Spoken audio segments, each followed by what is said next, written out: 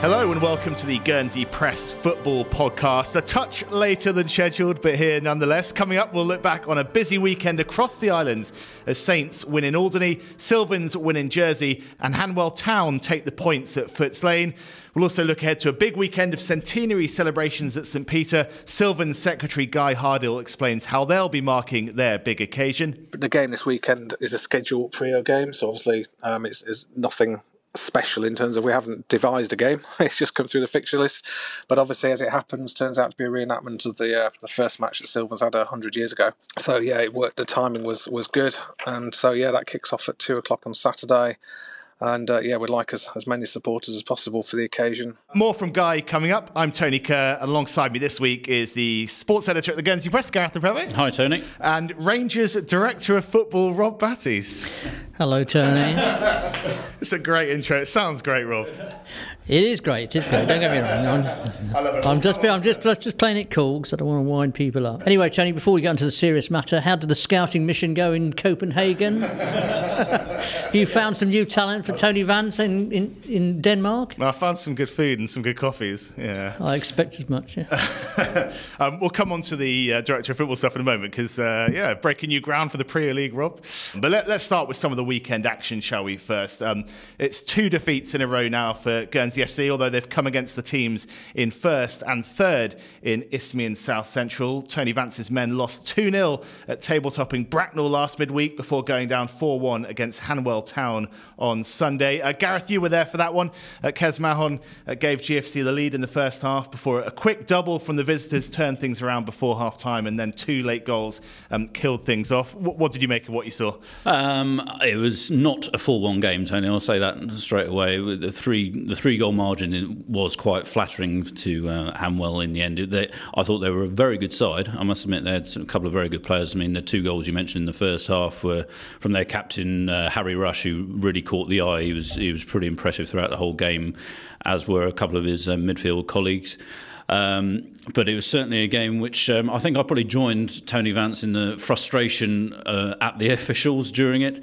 It was one of those games where, to be fair, I thought Hanwell started very well, but they almost like seeing how far they could perhaps push their luck in early stages with the officials. And when they realised they could push it quite far, it just seemed to tend to get sort of worse and worse. And it's just those antics which a lot of these English sides have, and they just it really started to wind up Tony for sure. You could tell when you can start hearing Tony Vance on the far side having a go at the ref, you know that things are really getting wound up.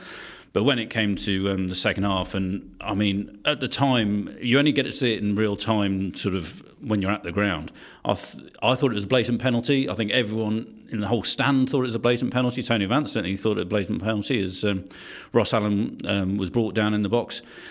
And just the fact it wasn't given, you sort of start almost doubting yourself. And having seen it now on the highlights several times, it is just a stonewall penalty, and I'm not surprised Vance was frustrated. It was 2-1 at the time. Obviously, you're not guaranteed to score from the spot, but Ross has got a pretty good record from the spot, so you'd probably imagine it would have gone 2-2 with quarter of an hour to go. And with a home crowd behind him, you never know how that's going to turn out. So, it was one of those afternoons where I'll hold my hands up. I'll say Hanwell Town are a very good side, and I wouldn't be surprised if they actually came through the playoffs for the division. But I think GFC have every right to feel a bit aggrieved with what went on, to be honest. It wasn't the first bad officiating of the weekend, by all accounts. The rugby was quite interesting. So I think we'll leave that one for another day. Well, no, it was quite funny that I was at both games. When Vancey came to sort of see me after the game for his post-match interview, he did say, did I read a tweet that Jordan wasn't very happy with the refereeing yesterday in the rugby? And I said, I used the word bemused in my tweet, Vancey. And he just smiled back at me and went, yep, well, so am I, basically.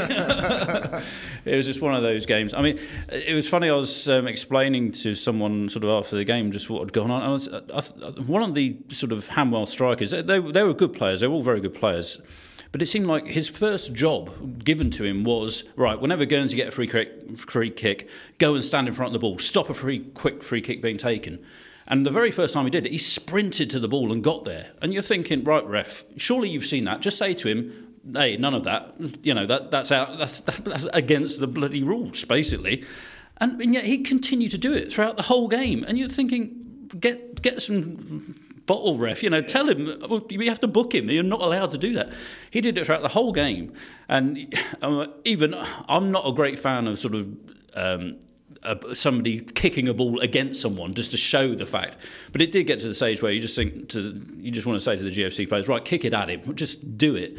And they actually did that later on against a sub who'd come on, who started doing the same thing, and the sub got booked straight away. And you think it's taken about 85 minutes to get to this stage. It shouldn't need that much. It was just one of those days. It just really, you start off on a nice level, you get simmering, then you get to boiling. And by the end, it was sort of boiling over. It was one of those afternoons. Well, really. I'm surprised Tony didn't run on kick it at the opposition then with that going on. Quite an interesting story, though, with Hanwell Town or Toon, the Toon, the team that was set up by Geordies. He's got to bring up Newcastle into the conversation. These Newcastle fans, they don't have very often. What was the other result on Sunday afternoon, Tony? Yes, right. Well, we won't mention Everton either. But I just want to mention the Hanwell Town brought a good crowd over. There was quite a lot of them over to support, and they seemed a really nice bunch. Actually, just before the game, I had a tap on the shoulder from this guy. I turned around, it was a guy I'd never seen before, but it was obviously a committee man from Hanwell, very nicely dressed with his... And he said, sorry, can I ask you a quick favour? It might seem a bit odd, but I actually write reports for our website, and I've forgotten to bring my notebook. Can I have some of your sort of paper? Yeah, not a problem. But they were just a really nice crowd, and like I say, they had a lot of very good players. They're a good side. So it's sort of like, it doesn't reflect on them, the anger. It more reflected on just the strength or lack of the officiating, I think. So now I do. It is quite interesting to try and describe a side as Geordies. It didn't sort of come naturally to me for a South Central league to be described as Geordies, but they seemed a decent bunch. Yeah, they've got a big Twitter following from the northeast, and I suppose further afield. And I saw they put up lots of flags as well down at Footstain. So I mean, GFC's busy season continues, doesn't it? I saw they posted about the fact that is it 6 midweek games in a row or something they've had now, and I don't know, 8 out of 10 weeks or something. Anyway, they've been flying all over the place. They go to Chalfont St Peter tonight, who are 18th. GFC still only 3 points clear of the relegation playoff places, albeit with 3 games in hand still. But yeah, quite a big one this evening. This good run of form, until those sort of games have been caught up with, it's still quite hard to see where GFC are, because if they lose those 3, then they're still right in the midst. They're safe, Tony. I wouldn't worry about them at all, unless, of course, Ross Allen gets nobbled soon. I mean, because I still think, as I keep harping on about it, he is so vital to the team. No, I can't see any problem even if they did lose tonight. We'll be following that one closely. Rob, you were down at the track to see the return of inter-island football. We'll come on to Sylvan's X-Points over in Jersey, but for Bells, they took on St Clement, who are a team who are doing well in Jersey at the moment, and they came out second best. Doing very well. In fact, they're top of the Jersey League and look like winning the old Marquis Trophy. I presume they're still presenting that these days for the champions. Yeah, they were a decent side, St Clement, but not that much better than Bells, to be honest. Bells started very well. First 10 minutes, they were excellent, had lots of the ball, had a couple of half chances, and you thought, they could cause a surprise here. 7 minutes later, they're 3-0 down. And the result of some absolutely shocking defending all round. Really, I'm not going to finger anybody in particular for the goals, but it really, really was poor. And 3-0 down after 17 minutes. Well, there's no way back. It could have been 4 half time, but they came back well in the second half. Showed a lot of spirit. Bells got a nice goal from Dan Moore. It's good to see him getting a chance. The young centre half coming on as a sub early on when Jack Domar got injured and did pretty well. And it'd be interesting to see if he does get a more extended run. And Bells were okay, without being bad. And I think Leon Meakin was there watching St Clement, doing the spying on behalf of St Martin's, who are obviously going to be perhaps their Upton opponents. And I don't think he'll be too worried about what he saw. I think Saints could quite handle that lot. That's to say, they did have a couple of neat players. I thought the Connor Marr, who was wearing number 7 for St Clement, a very tricky player, pretty live wire. And the centre forward, chap Tostevin, scored a couple of good goals. Very, very reasonable player. But and they're fit, that's for sure. They certainly worked hard, but Nothing to get too excited about. And what about the occasion? Was there a bit of extra energy, excitement in the air to see this sort of long-awaited return? No. No, but what I will say is that fair play to Bells, they did try and make a bit of an occasion of it. It was a 12 o'clock kick-off. You're not going to get many people down at that time.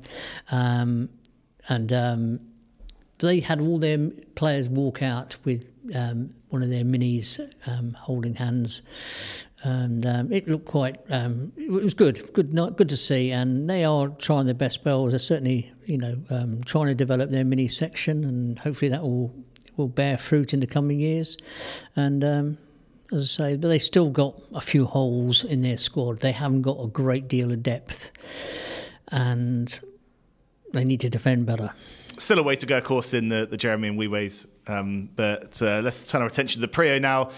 The Saints' march goes on. A 1-0 victory for them up in Alderney. And they don't need that many points now to claim a back-to-back title. No, they're only officially, I think, 4 points away.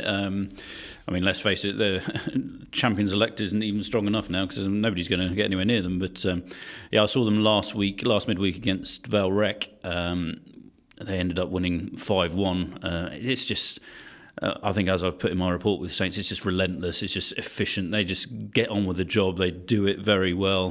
Dom Yeomans was a class apart last Tuesday. He was the best player on the pitch by a country mile, but that's what you expect from someone of his class. But they were missing several people against Vale Rec, and to be fair to Rec, they gave it a good go for the first half hour or so, and they were in the game at half time at sort of 2-1 down. But they never looked like causing an upset after the break, and even with a few missing, Saints got the job done with plenty to spare. And they played 19, won 18, drawn 1. It's just a procession, really. Yeah, they host Rovers this midweek before travelling up to St Peter for that big centenary occasion on Saturday. All roads lead to St Peter's on Saturday. Certainly does. Let's hope there aren't too many closed on the way, like there were a couple of weeks ago when they had the rally on, which proved very, very difficult to get St Peter's. But difficult to get anywhere. Indeed. Well, let's leave it there for part one. Coming up next, we'll be speaking to Guy Hardill from Sylvans about that match and about what it means to them as a club. Welcome back to the Guernsey Press Football Podcast. Now, it is a big year for Sylvans, the latest Prio club to celebrate their centenary. They'll do so with some ceremony when they host St Martin's, as we say, on Saturday. And it comes after they secured a terrific win away at St Paul's in the Wee Cup as Inter-Island football returned at the weekend. Oscar Leadbeater with a late winner as they beat a club who've dominated CI football over the last decade, winning 3-2. In a moment, we'll hear from Guy Hardill, their secretary, about all that. Another club racking up 100 years, Rob, but it hasn't been 100 consecutive years, has it, for Sylvans? No, Tony, we must point that out. They did fold in 1928 through financial problems, but they came bouncing back soon after that and have been a great club ever since. Got a soft spot for the old Sylvians, my father played with for quite a few years, and my uncle. But you always get a good welcome out there, and they're a great club in modern times. They've won an awful lot, but they are just well organised, and it's a very friendly club, and it's a lovely place to go. Just wish it was a bit wider. Well, to hear all about what they've got planned for Saturday and look back at the weekend, as I say, I caught up with Club Secretary Guy Hardill. Guy, welcome to the GP Football Show. Thank you very much, Tony. Let's start with last weekend. What a win it was over at St Paul's. You were there. Just talk us through the match and that big finale. Yeah, sure. Yeah, it was a good day. The sort of sun shone, and we got there and back without disruption, which has always helped. But yeah, the boys were obviously sort of well up for it. Were bolstered with the return of Carl Smith, who came into the side. But also ahead of that, we had lost Harvey Liu the day before to COVID. And we had a number of injuries with both Miles's and Ewan Melrose away. So we had a sort of, I wouldn't say a full-strength squad, but certainly every player was there and fit and firing. St Paul's, we had them on the back foot, I think, for the first 15 minutes, I think it's fair to say. But then it was against a run of play that a set piece and an unchallenged header they got ahead of us, which was a bit of a shame, but it wasn't to worry. Kyle was on the ball and equalised, I think probably within about a minute. of them scoring. So we're back on level terms. And then about another 10, 15 minutes later, a loose back pass in defence, a bit of a mix-up. And Kyle did a spectacular sort of 25, 30-yard sort of lob over the keeper, because obviously the keeper wasn't expecting the attack. So 2-1 up and going towards half-time. Again, we're a little bit on the back foot towards half-time, but the boys held out. And it was a fairly warm day as well. The sun was shining there. So, I think everybody probably relieved to get in at half-time. Second half, I would certainly suggest, I think it was sort of backs to the wall. We had a few injuries with the Aptians going off and sort of enforced changes on Digger and Mike that were working as best they could to put players in position. Some were out of position, but the boys, the main thing was they all dug in deep. But unfortunately, the equaliser did come at about 75 minutes, and it had been coming. But in the meantime, certainly shout out to Nick Batiste in goal again with a fantastic performance, and I think also worthy of mention is 16-year-old George Montgomery, who is only his second start and played like a player who certainly belied his years. And after the equaliser, well, it got very frantic. A few yellow cards started coming out for the St Paul's side. And then came that moment, really. Shame there wasn't a camera there. That was a bit of a shame. But I'm sure most of Guernsey's heard about it by now. Our leady, Oscar Ledbetter, literally came across the ball and hit us, probably the sweetest strike he'll may ever hit in his life as a defender, and it just went absolutely missiling into the top corner.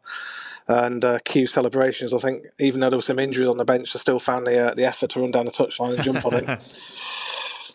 So the celebration was phenomenal, and then we still had to ride out a sort of nervy last few minutes with there's a few set pieces. St Paul's had a chance to move back upfield, and we managed to repel those. And when the final whistle went, it was certainly one a celebration, but also a number of players sort of literally dropping to the floor with exhaustion, I think. Oh, it's a shame that no one was there to capture the big moment, but I'm sure one he'll remember for a long time. I mean, how much did it mean to get that win at the weekend and just be back in trial and competition?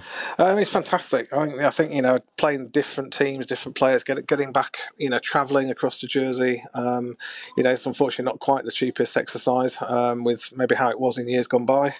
But I think every player sort of thrived on it. I think they were looking forward to it. The day itself was good. Everybody sort of bought into the occasion, and St Paul's, you could say, have been hit by Jersey Bulls in terms of players, but they, to say they didn't have a decent side out would be very unfair. They had a very good, a good side out with some experience. So it was great to be back out there and to go along and support them. It's just a shame that I was probably the only supporter as such. Because it's just no way of anyone else getting over there. Oh, well, hopefully you made your voice heard on the day. Not me, Tony, never. And I mean, in terms of the rest of the competition, then, as you say, St Paul's maybe not the side they were over the last few years, but they've obviously dominated CI football for so long at sort of domestic level. So obviously, a good scalp and sort of harbour ambitions of going all the way in the competition. Yeah, I think we have to. I think Digger's always got that mantra. Any competition we're in, he said the same about whether it's a Stranger Cup, the FA Cup. The league is where it's at now. But in terms of cups, we're always in it to win, but under no illusion. Obviously, I'm not totally sure, but I think it's St Peter next. So I mean, whoever you play in Jersey, it's going to be a tough day out. But why not? I think that game could be a good while away yet, and there's a possibility. If it's post GFC, who knows? We could have Jacob and a few other players around as well.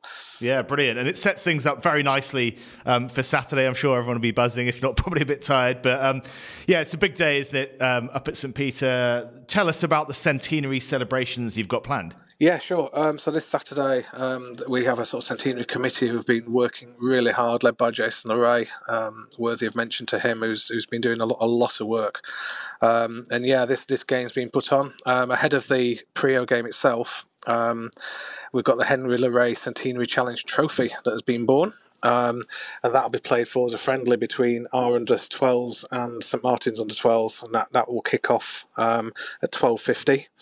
and that will finish at 1:20 as a friendly game, and a trophy will go for that game, and that trophy we play it for once a season at a game that we will decide each season. Yeah, I like that idea. So sort of, sort of different levels of the club age groups or whatever. Someone can kind of come up with an idea for a matchup they want to see happen, and that trophy will be on the line for it. Absolutely, yeah. So we can come up with something every season, as for whatever reason, we'll think of I'm sure there'll be multiple different options. So yeah, it's a really nice idea, and that trophy will remain. The game this weekend is a scheduled Prio game, so obviously it's nothing special in terms of we haven't devised a game. It's just come through the fixture list. But obviously, as it happens, turns out to be a reenactment of the first match that Sylvans had 100 years ago. So yeah, it worked. The timing was good, and so yeah, that kicks off at 2:00 on Saturday, and we'd like as many supporters as possible for the occasion. And you've got mascots for the players that they've had to go through a sort of lucky dip type draw. So they've all entered a competition to be a mascot for the day, to go out with the players. So that's for both sides. So again, we're trying to really get the sort of family feel about it. And there's a bit extra riding on this weekend as well, because obviously Saints have been going so well. They play again in midweek, but it could be that the points are on offer for them to claim the Prio title. So I'm sure you guys will be hoping to make it all about Sylvans and put them off for a week or two. Yeah, that'd be nice. Obviously, Saints, when they get there, because I think that's the right way of putting it, will be worthy of getting there with the record they've had. They've played some fantastic football and very deserving. Yeah, I understand they need 4 points with the game tonight as well. So yes, if it does come to us, to be honest, it will be a slightly added incentive probably for our boys to go out there, maybe stall their plans. But should they do the deed on Saturday, then absolutely we'll celebrate them winning the title and allow presentations and reward them for a deserved trophy. Yeah, brilliant. And just finally, obviously 100 years of Sylvans. I know you've been up there for a couple of them, not all the 100. How are you guys kind of looking at the future now, and in terms of sort of, I suppose, using the centenary celebrations as a bit of a springboard to make sure the club's there for another, well, hopefully 100 years? No, absolutely. You have to use these occasions to get people in. We are, as a committee, looking at all sorts of different options, maybe just to re-establish the club building and do a little bit of renovation work on it, and to see how things lie where we are with owning the club and what we could do with the resources at hand. Obviously we work with the Sports Commission in a few other areas. I think you need to diversify from football, so we're trying to look at ways of maybe offering a few different things up there, for sport, for people in the parish to use the facility more. So we definitely want to open our doors wider around the parish and really get people involved from young to old. So we've got plenty sort of in the pipeline that we're discussing. The club is, I'll say, fantastic, led by Adrian Brown as president at the moment. He's keen as so he's a very good person to work with, and there's some really great people on the committee. So we're not standing still at all, and like you say, what better than using the centenary year to as a springboard to do some different stuff. Yeah, fantastic. Well, it looks like the weather forecast is pretty good for this weekend, so I hope it all goes really well, and we'll see you up there. No, thanks, Tony. We appreciate it, and as many people want to come to support, I believe there's it's a usual gate entry to the game. There's a few extra little bits that have been planned by the committee, and after the kick-off as well. Please, anyone wants to come in and celebrate with us, more than welcome and happy to see them. Guy Hardill there speaking to me about Sylvans centenary celebrations on Saturday. Big day up there for sure. Hope it goes really well. Quite a lot going on in the Premier League at the moment. Quite a lot of movement off the pitch. Rob, we mentioned your new director of football position up at Rangers. Just tell us about that, how it came about, and what the role looks like. So I believe it's a first for the Premier League. Well, first and foremost, Tony, it doesn't start until after the end of this season. Let's make that clear. I've still got this job at the press to do and cover football weekends, and you still answer to me. That's right. And but it's exciting times. There's quite a lot going on behind the scenes at Rangers, and there will be more unveiled in the coming weeks. Some good appointments, some really good news, big plans ahead, and I'm really looking forward to playing my part in it. It's the main job really is to assist Chris Tardif, the manager, in terms of actually improving the side in terms of making players available, but also, and more importantly, is making use of the youngsters they've got at the club. They've got some really, really good youngsters, particularly the 16, 17 age group, and down in the 12s, I believe, and ensuring that those youngsters coming through, their talent is maximised and they don't head off to other clubs, which has been the case in recent times. And also sort of spotting gaps in the teams where they need to be plugged and just better planning, because I think clubs generally are sort of very sort of hit or miss in that term of respect. They sort of end of season and then they don't really pay too much attention to what they've got immediately ahead of them, and then some clubs have been sort of very guilty of signing multiple number of players for the season ahead without really giving any thought to the fact, well, are they required?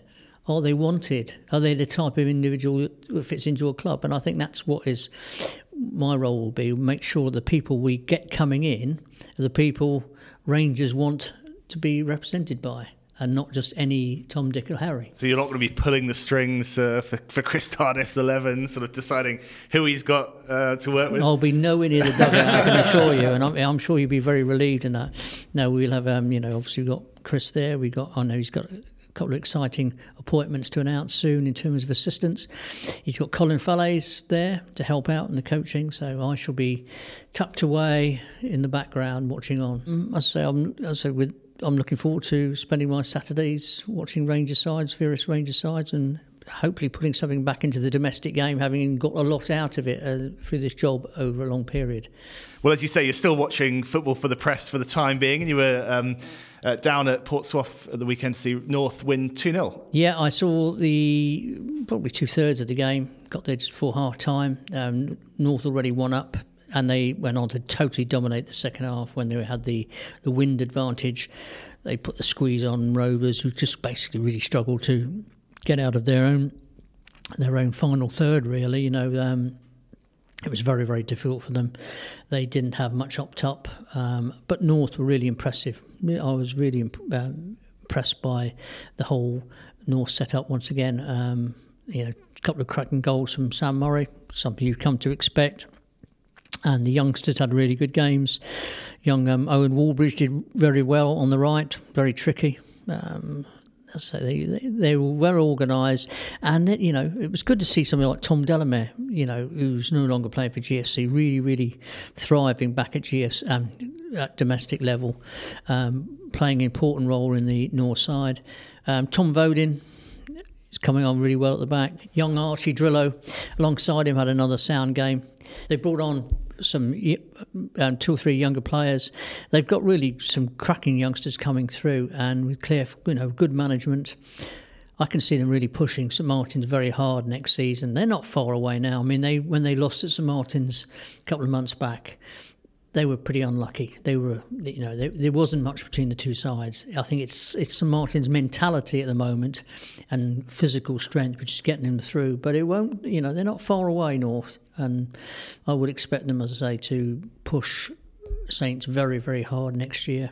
Good stuff, and one more game to look back on, and there were plenty of goals in it. Manza 5, Vale Rec 5. Sound like a fairly extraordinary match there. But we won't be seeing Manza running out in the Premier League for much longer. No, they've got 5 more league games to go before they become an ex-Premier League team, join that list of ex-Premier League clubs, which isn't too long, which is a credit to Guernsey football. No, it's sad that they're pulling out. They've had a really good go. They've had a very effective role in local football in the last 4 or 5 years. You just look at their positions. They've been always mid-table.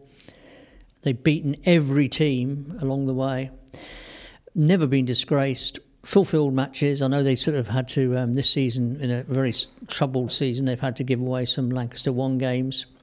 But in terms of the first team, they've kept plugging away, always behaved themselves. Mark Romero has done a cracking job in trying to keep the club going in difficult circumstances, and it's sad that it's come to this, but it's not unexpected, to be honest. And it'll be interesting to see what comes of out of this in terms of like Manza personnel, Mark Romrell, where he might go if he gets involved. There are whispers around that he may well be getting involved in another local club. Perhaps in the coming days we might have that one confirmed.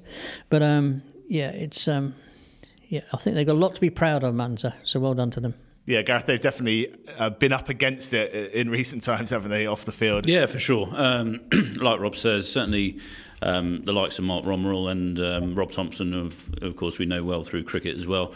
I think they've been a real credit to their club, to be honest. So they're always very honest with what's been sort of going on. I mean, it wasn't that long ago that the talk was that Manza would be joining forces with Rangers, and they were very open about that at the time. They've given it a good go in the top flight, and they've certainly produced some really good performances over those last few years. And there were times, obviously, I think when COVID hit and they were able to put out a few more of their GFC players and what have you, they actually had a really capable sort of first 11. It is a shame when a club has to sort of pull out, or sort of they won't be entering next season. They will be completing this season, but they won't be entering again next season. But no, I think they can sort of go with their heads held high. They've certainly given it a good go.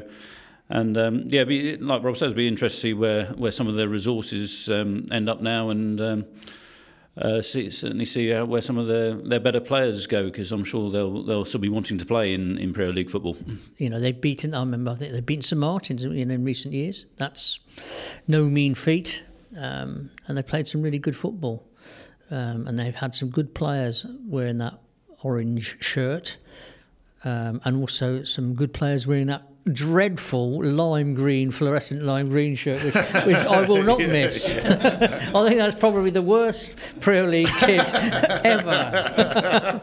But other than that, well done, Manza. Do you think the league will be stronger for those players and that kind of off the field effort being distributed among the other 8 sides or the other 7 sides in Guernsey? Well, let's hope so. I mean, I was talking to one individual last week relating to my own role coming up with Rangers, and I said to him, from my viewpoint, the reason I wanted to get involved with Rangers is because I hated seeing one club really struggling, and that was due to personnel largely behind the scenes. And I think, and I fervently believe, I want to see a 8-team Premier League, which is really, really competitive. When spectators go along every weekend and watch games when they enter, they're not really sure who is going to win. I would hate to go back to the days when we have double-figure score lines or what have you, and it's a foregone conclusion. Now I'm hoping, and from what I see around the clubs, is very well organised clubs generally, and I think. Hopefully in next season that we have 8 teams who are pretty much, the same in terms of spread of talent and very competitive. As I said before, I think North will take some beating. St Martin's will again be very strong, no doubt. Probably what will be Leon Meakins last season before he perhaps has a rest there. But I mean, I think we're going to have some exciting times, and much to look forward to. The local game is in rude health. Good to hear that. Before we go, just want to mention Maya Le Tissier, as we do most weeks.